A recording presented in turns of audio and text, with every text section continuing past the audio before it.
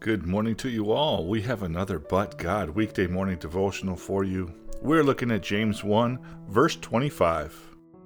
But one who has looked intently at the perfect law, the law of freedom, and has continued in it, not having become a forgetful hearer, but an active doer, this person will be blessed in what he does. Once again, James extends the words of Jesus when Jesus said, "Do not presume that I came to abolish the law or the prophets. I did not come to abolish, but to fulfill. For truly I say to you, until heaven and earth pass away, not the smallest letter or stroke of a letter shall pass from the law until all is accomplished. Therefore, whoever nullifies one of the least of these commandments and teaches others to do the same shall be called least in the kingdom of heaven. But whoever keeps and teaches them, he shall be called great in the kingdom of heaven.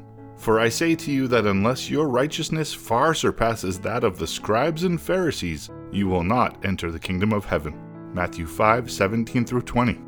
Jesus is pretty clear. We don't need to interpret what he's saying. This is not a metaphor or a parable. James is reiterating what Jesus said in his first few words of the Sermon on the Mount.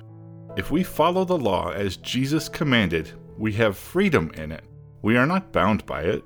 Following Jesus is following the law.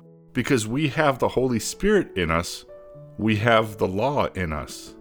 Therefore, if we rely on the power of the Holy Spirit to do what is right, what is noble, what is just, which is His perfect and pleasing will, then we will have the righteousness that far surpasses that of the scribes and Pharisees.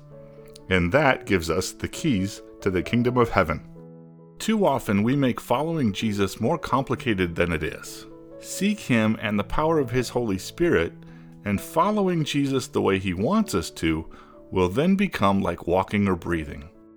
Lord, we praise and thank You for leaving us the power of Your Holy Spirit. Help us to grow in our faith and walk in the truth of Your holy word so that the Holy Spirit that is in us will be a light and a witness to others. Help us to be mindful of our sinful self, so that Your beauty and Your love can come out of us rather than our selfish, sinful selves. Help us to love You with all our heart, all our soul, all our mind, and all our strength. Help us to love our neighbor as we love ourselves, so that Your name is always glorified. We pray all this in Jesus' name. Amen. Shalom. Shalom blessings. Press in and press on.